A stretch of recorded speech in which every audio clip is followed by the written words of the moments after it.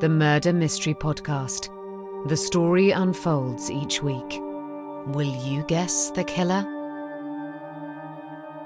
On the Murder Mystery Podcast, it's The Venetian Affair. Episode 17. After breakfast, Olivia decides to put into action the next stage of her investigation. She needs to find out more about the relationship between Jess and Scott. But her friend is never going to volunteer anything about her connection to the Goodman family. Even though Olivia doesn't like the technique, as it goes against her professionalism, she knows that the only way to find out is to set a trap. Olivia messages Jess and asks if she is free for coffee at 11, and the woman confirms immediately. Olivia suggests a cafe in Giudecca, the island that sits in the lagoon to the south of the main city. She skims through the numbers in her phone, chooses one, and sends a message with her number blocked, then sets off to recce the area before the rendezvous. She catches a vaporetto across to the island and walks to Al Redentori restaurant, which has large umbrellas and a view of San Marco across the water. She takes a table slightly away from the others and orders mint tea while she waits. Jess is on time. She is wearing a white shift dress, with her hair tied up in a messy top knot, and large Gucci sunglasses despite the overcast morning. "Do you know," says Jess immediately as she sits down at the table, "I've spent 3 days phoning around to my friends apologising for that damn woman at the opening." "What did they say?" "Oh, they were lovely, understanding, you know," says Jess, "but so bloody embarrassing." "She was unhappy," says Olivia. "Have you spoken to her?" "Not since that night, but she told me before. Christina had been bullying her." A waitress takes their order, and Olivia intentionally leads the conversation into the inconsequential, so that Jess has a breather before the next step of the plan. They talk about the best restaurants in London, Jess's new clothes that arrived from Milan yesterday, and why the men she fancies never like her. By the time they finish eating, Jess has ordered glasses of Chenin Blanc as, "It's nearly lunchtime anyway." She takes a huge swig of the wine, which seems to go to her head, Olivia notices. At exactly 12:30, in the middle of one of Jess's stories about a failed dating night, a man approaches them and stands beside the table. Jess continues the story, too used to ignoring people around her, as they're mostly inconsequential. "Hello, Jess," he says. She stops mid-flight and looks up. For a second she can't think what to say. "Scott," is all she can mutter at first. Then she adds, "This is Olivia, my friend from our Cambridge days." Scott turns to Olivia and smiles. "Do join us, Scott," she says. Scott doesn't want to say that he received a message from Jess earlier inviting him to lunch, even though he thought it was odd that the message had not come from her usual phone number. A waiter brings an extra chair. Scott sits and orders Frittura Mista immediately. In order for the group to avoid the question that Olivia can guess is uppermost in Jess's mind, Olivia launches into a long conversation about the best places to visit in Venice, while pretending she hasn't made the link between the man called Scott in front of her and the body left at the palazzo. As the topic runs out of steam, she maintains the pretense. "What do you do, Scott?" she says. "Retail," he says. "High-end kitchenware, Italian designs, made in the Far East, then shipped back to Italy."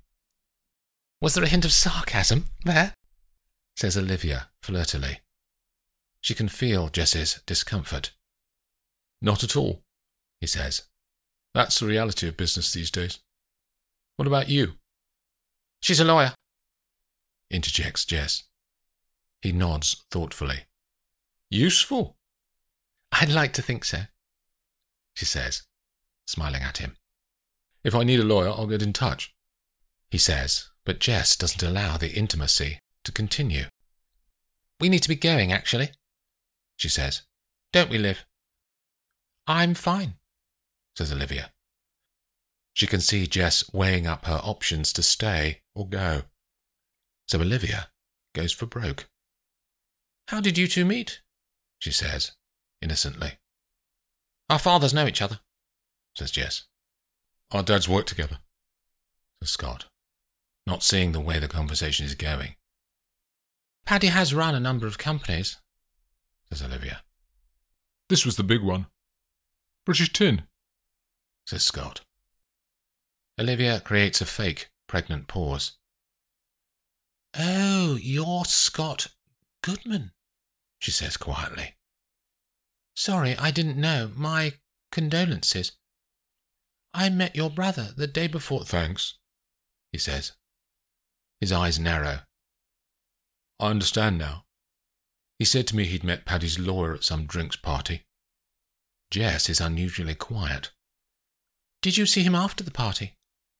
We're in the same hotel. He arrived back late. We had a drink at the bar, says Scott. A statement Olivia knows to be false, which means he is hiding the real moment that they had that conversation. A tragedy, says Olivia. He was involved with all sorts, though, says Scott. What do you mean? Jess says nothing but shifts in her seat, causing Scott to look at her.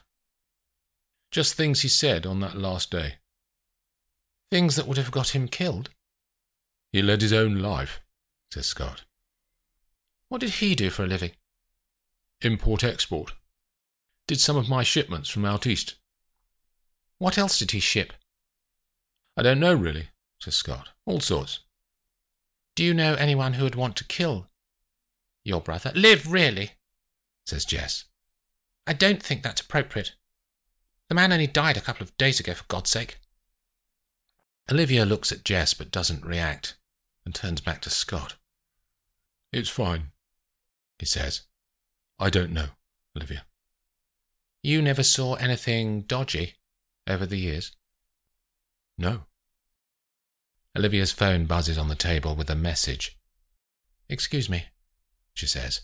It may be Paddy. She turns the phone over, but it's from Nicole. The message says, call me urgently. Found evidence. I need to make a call, sorry, she says, standing up and walking along the waterfront, away from the two others. Hi, Olivia, says Nicole. Are you around? I wanted to tell you what I found on Ted's computer. I hope you'd be in the office today. Anything meaty? Yes, documents about payments. Have you heard of Caramore? Says Nicole. No, what is it? It's the name of the folder where these documents were. I haven't heard of it, she says. I'll come to the office. Ted isn't around, is he? He's taken leave for a week, says Nicole. Really? Hasn't he got the painting payment to sort out? Says Olivia. Long story, says the woman on the phone. I'll tell you later. When Olivia returns to the table, Jess and Scott have had a chance to agree a plan about what to say. I need to get away, he says as soon as she returns to them. A meeting. Another bad liar, she notes. Useful information, which she'll remember. Here's my card, Scott, she says, handing him her details. Get in touch if you need any legal advice. He smiles at Olivia. I may just do that, he says, and walks away. Olivia turns to Jess, whose face is flushed with anger. As Olivia walks out of the lift into the Cornish Enterprises offices on Calle Goldoni, Nicole springs up and starts to tell her what she's found, but Olivia stops her and says they should go through it carefully, together. Nicole sets up the big screen in Paddy's office to display the photos of Ted's papers, and the women sit and stare at a large version of the spreadsheet from the Caramore folder, trying to make some sense of the labels and numbers. So we have months across the top, and a payment due row with 3 numbers across 6 months. And that corresponds with the Word doc that says there were 3 payments. But not monthly, says Olivia. The words say monthly, the numbers every other month. What's this plan B? No idea, but there are 3 larger payments on that row. Maybe the monthly payments are plan A, and that's a backup set of payments, says Olivia. They are silent, trying to figure out more meaning from the numbers. Then she says, let's go back to my 3 questions from the whiteboard. Nicole's eyes are wide in expectation. First, who paid Roger Thorne? Says Olivia. The spreadsheet doesn't tell us who, only how much. I know from another document in Roger's folders that it came from a numbered bank account, but there's no name. Next, what was he doing for the money? Making the deal happen, I guess, says Nicole, to which Olivia nods. Lastly, is Ted part of it? She turns to Nicole, who looks sad momentarily, then remembers the conversation over dinner with him, and her mood shifts. I'd say yes, says Nicole. I'd say they worked together on it, went to Closters together, and the money was for them both. Any evidence? Says Olivia. I didn't tell you what happened the other night. Go on. I told Ted that Roger was corrupt, and he blew up. What did he say? Just ranting crazy about Roger being dead and me accusing him. Doesn't sound like Ted, says Olivia. He seems so together and calm. I've never seen him even get emotional. I hit a nerve. You hit more than that. You hit on part of the truth, and he didn't like it. They find nothing more from the Ted documents and call it a day. They both leave the office, Nicole for her flat, and Olivia for the Cornish's palazzo. Olivia goes down to dinner just before 7, but as she approaches the dining room, she can hear raised voices. She doesn't want to barge in, and although she stops in the corridor, she can still easily hear the words. You need to sort out your bloody life, says Philip. My life is fine, it's yours that needs sorting, says Anna.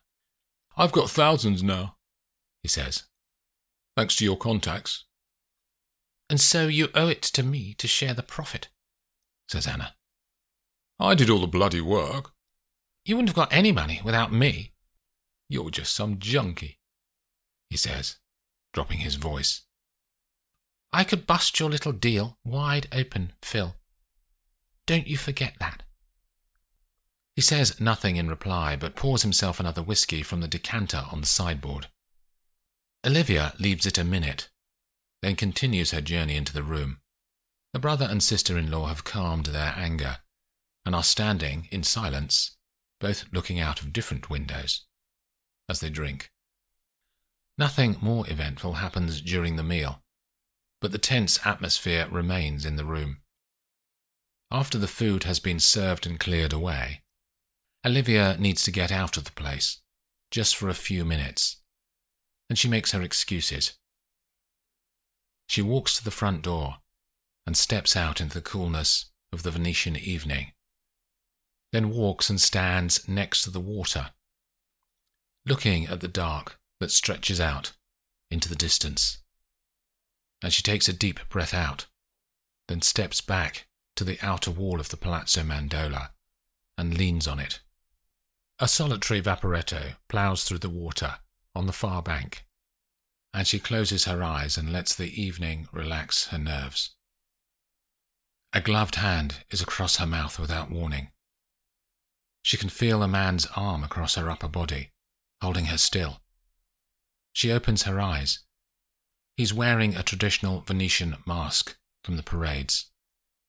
A white face with gold decoration around black eyes.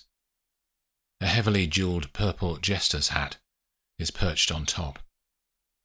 She pushes against his strength, but he has a firm grip. He brings his mouth up close to her ear, and she struggles again, but to no avail. His voice is slow and threatening. Be careful what you uncover, young lady. We wouldn't want another death at the palazzo now, would we? She turns her eyes to the dark spaces where his eyes would be, but she can see nothing through the mask. He pushes her hard, and she falls away to the ground, scraping her hand on the wall as she passes. She turns her head, but he has gone.